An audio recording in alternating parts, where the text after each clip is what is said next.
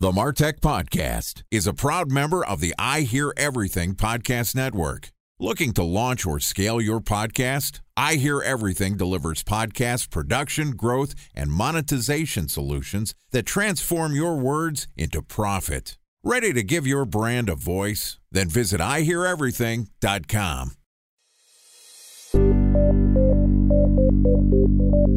From advertising to software as a service to data. Across all of our programs and clients, we've seen a 55 to 65% open rate. Getting brands authentically integrated into content performs better than TV advertising. Typical lifespan of an article is about 24 to 36 hours. If we're reaching out to the right person with the right message and a clear call to action, then it's just a matter of timing.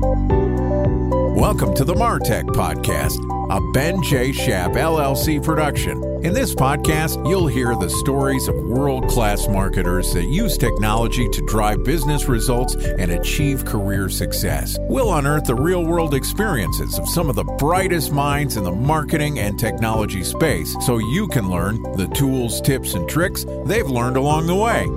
Now here's the host of the MarTech Podcast, Benjamin Shapiro. Welcome to the MarTech Podcast. Today we're going to discuss the future of marketing, tracking, and attribution. Joining us is Harry Moggins, who is the founder and CEO of Clickagy, which is a data intelligence platform that brings new audience visibility to business intelligence and advertising. Yesterday, Harry and I talked about how the ad tech industry can adapt to a cookieless world, and today we're going to talk about the need for privacy-compliant solutions in marketing. Okay, here's the second part of my conversation with Harry Moggins, founder and CEO of Clickagy. Harry, welcome back to the MarTech Podcast. Thank you. Happy to be here. Excited to have you back on the show. Yesterday, we talked about what the reality is of a cookieless world, that the third-party cookie is going away early in 2020, and we're not going to be able to collect data in the same fashion that we did this year.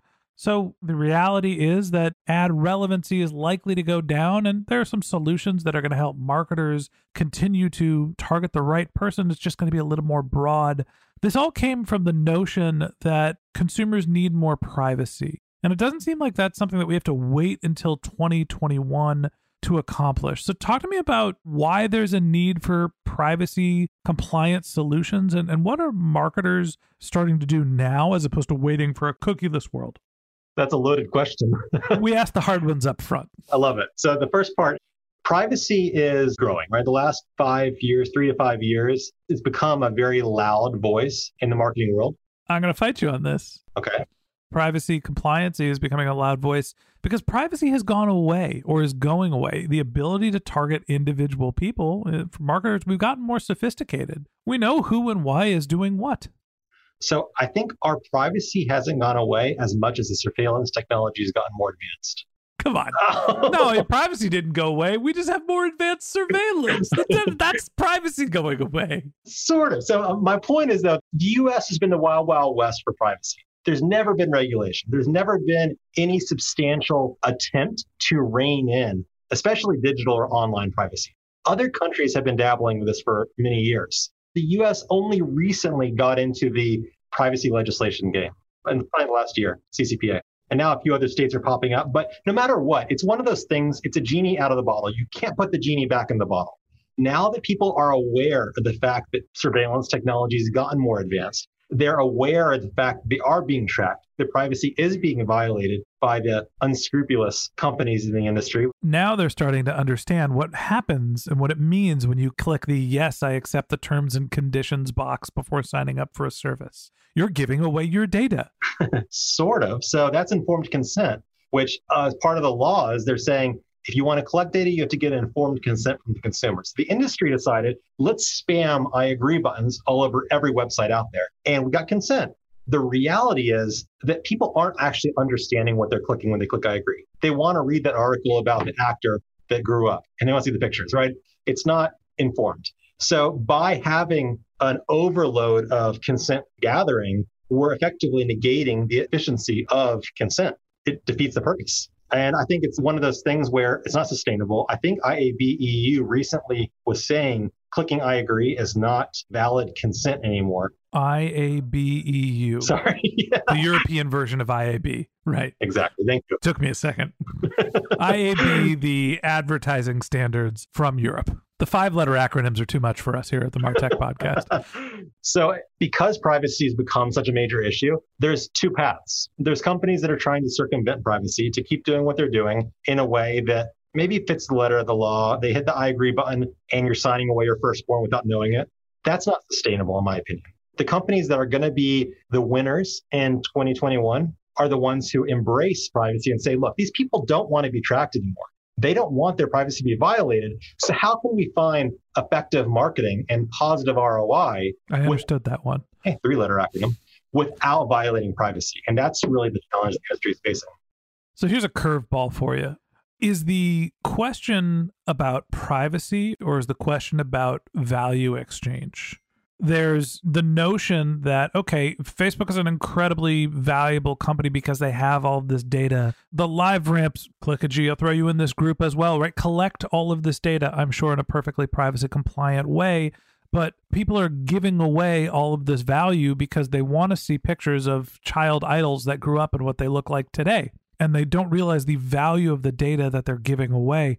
If we start paying consumers for the data, does the privacy concern get rectified? Is it remedied? Somebody saying, look, I got something for the exchange of data? Or is it purely, hey, you're tracking me and I just don't want to be tracked? So there's two sides to that. I think the financial argument's fallacious. There's been a lot of conversation over the last few years of you should pay consumers for the data you collect.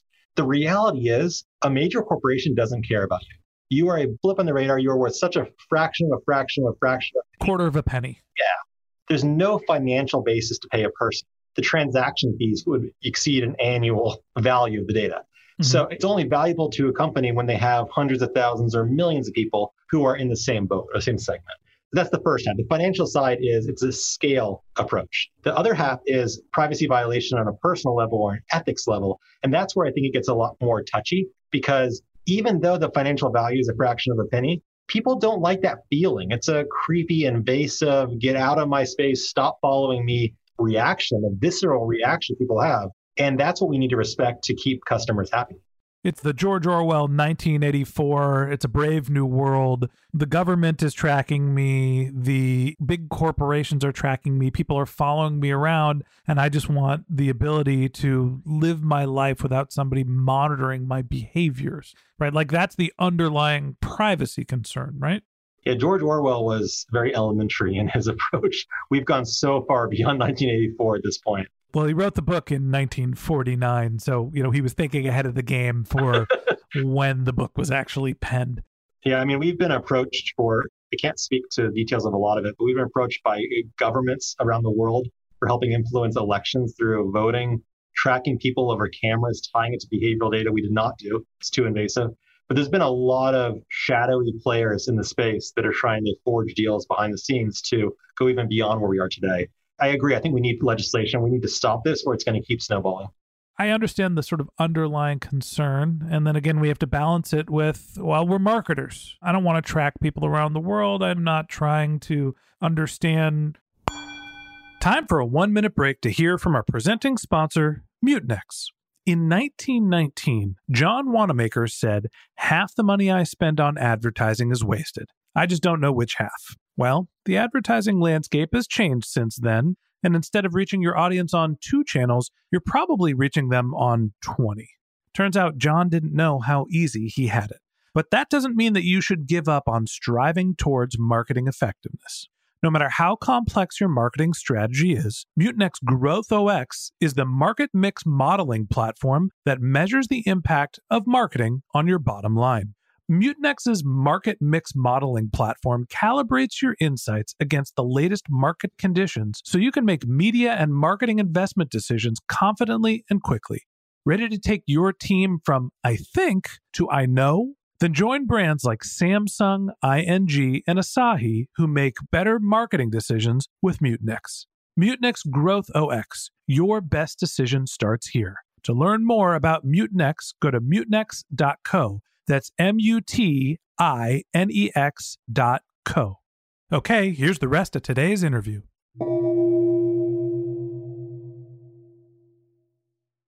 A special thanks to our presenting sponsor, Mutinex. Ready to take your team from I think to I know? Then join brands like Samsung, ING, and Asahi who make better marketing decisions with Mutinex. Mutinex Growth OS, the marketing mix modeling platform that makes measuring ROI fast, easy, and cost-effective. Request a demo at Mutinex.co. That's Mutinex.co.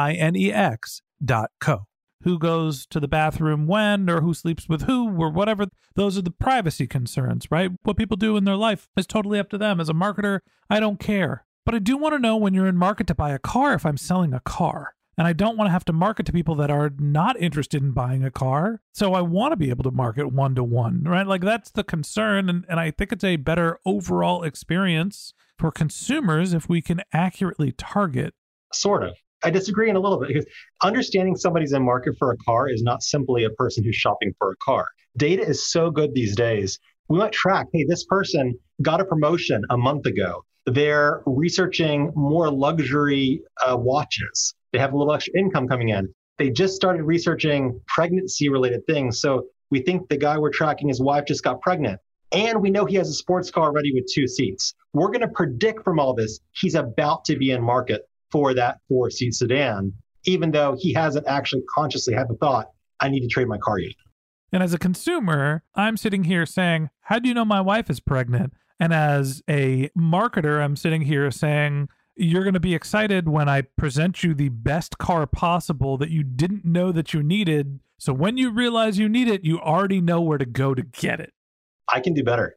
We have a client of ours sells refrigerators. They came to us trying to find people who are in market to buy fridges. And after a couple of beers and some whiteboarding, our team had a clever idea saying, why don't we take all the competitor fridges, research the error codes that show up on the screen that are expensive repairs, like the main board died, and it's more expensive to repair than to replace. We built a formula targeting people who we see researching those error codes across the internet. So what happens is our client now positions the ad of their fridge to people who are researching that error code. So the person's reading the article trying to understand, how do I fix my fridge?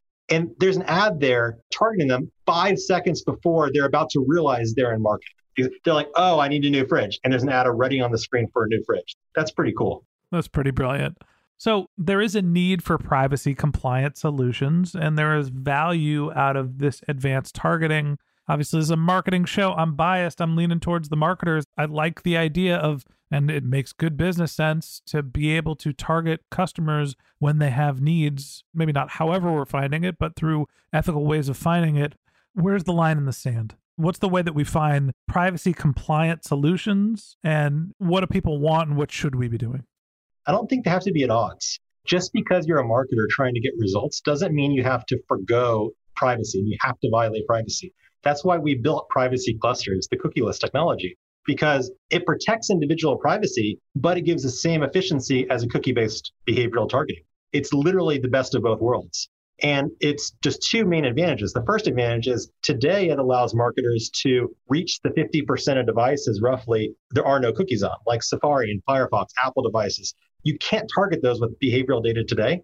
With privacy clusters, you can. So it doubles your addressable market today, while also future-proofing the campaigns where in 2021, when cookies do fully die and there's no other option, all the data effort we're doing today with our clients are still going to be valid. There's nothing that's going to change when cookies die because we don't use cookies, but we still have all the behavioral data to drive successful campaigns. Harry, I'm going to use another literal reference. It's a brave new world. We're heading towards a cookieless future. The notion of being privacy compliant and finding privacy friendly marketing solutions is something that marketers should be thinking about now and not waiting until they get caught with their pants down next year when all of a sudden their third party cookie data goes away. Last question for you. I guess, here's a chance to tell us a little bit about Clickagy. I know that you're doing a privacy compliant solution. Where can marketers find more information about what you're doing and about your products and services? So Clickagy is the company. We do the behavioral data. Privacy Clusters is our cookieless solution. All of our data works on privacy clusters. It allows targeting across every single device, including Apple and the untargetable, quote unquote, in every single country under every single legislation. It's GDPR compliant, CCPA compliant, Australian Privacy Act compliant. It's every jurisdiction that's compliant while still having 100% penetration. We are the only technology in the world where you can retarget an iPhone, as an example. of a browser is in previously cookie world. It's accessible privacyclusters.com, plural, privacyclusters.com or clickagy.com, or find me, shout at me on the street, doesn't matter. I'm easy to reach. And our team's very proud of what we built. We've landed a bunch of really big Fortune 500 type deals or large agencies in just the last few months. I mean, it's one of the only viable privacy compliant data targeting solutions out there today. Okay. Harry, thanks for coming on the show, telling us about a cookieless world, about privacy, and for busting my chops a little. Absolutely. Hey, thanks so much for having me. I appreciate it. All right. And that wraps up this episode of the MarTech Podcast. Thanks to Harry Moggins, founder and CEO of Clickagy, for joining us. If you'd like to get in touch with Harry, you can find a link to his LinkedIn profile in our show notes. You can contact him on Twitter. His handle is hmoggans, HMAUGANS. If you're interested in finding out more information about privacy clusters, you can go to privacyclusters.com, or you can visit his company's website, which is clickagy.com. Just one more link in our show notes I'd like to tell you about. If you didn't have a chance to take notes while you were listening to this podcast, head over to martechpod.com, where we have summaries of all of our episodes, contact information for our guests, and you can subscribe to our once-a-week newsletter. You can even send us your topic suggestions or your marketing questions, which we'll answer live on our show. Of course, you could always reach out on social media. Our handle is martechpod, MARTECHPOD, on LinkedIn, Twitter, Instagram, and Facebook, or you can contact me directly. My handle is Ben J. Shap, BENJSHAP. And if you haven't subscribed yet and you want a daily stream of marketing and technology knowledge in your podcast feed, we're going to publish an episode every day this year. So hit the subscribe button in your podcast app and we'll be back in your feed tomorrow morning.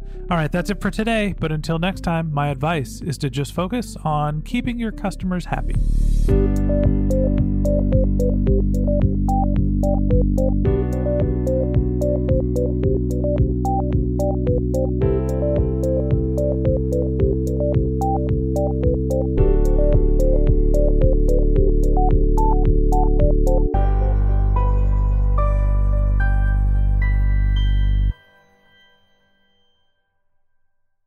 Thanks for listening to the MarTech Podcast, an I Hear Everything production.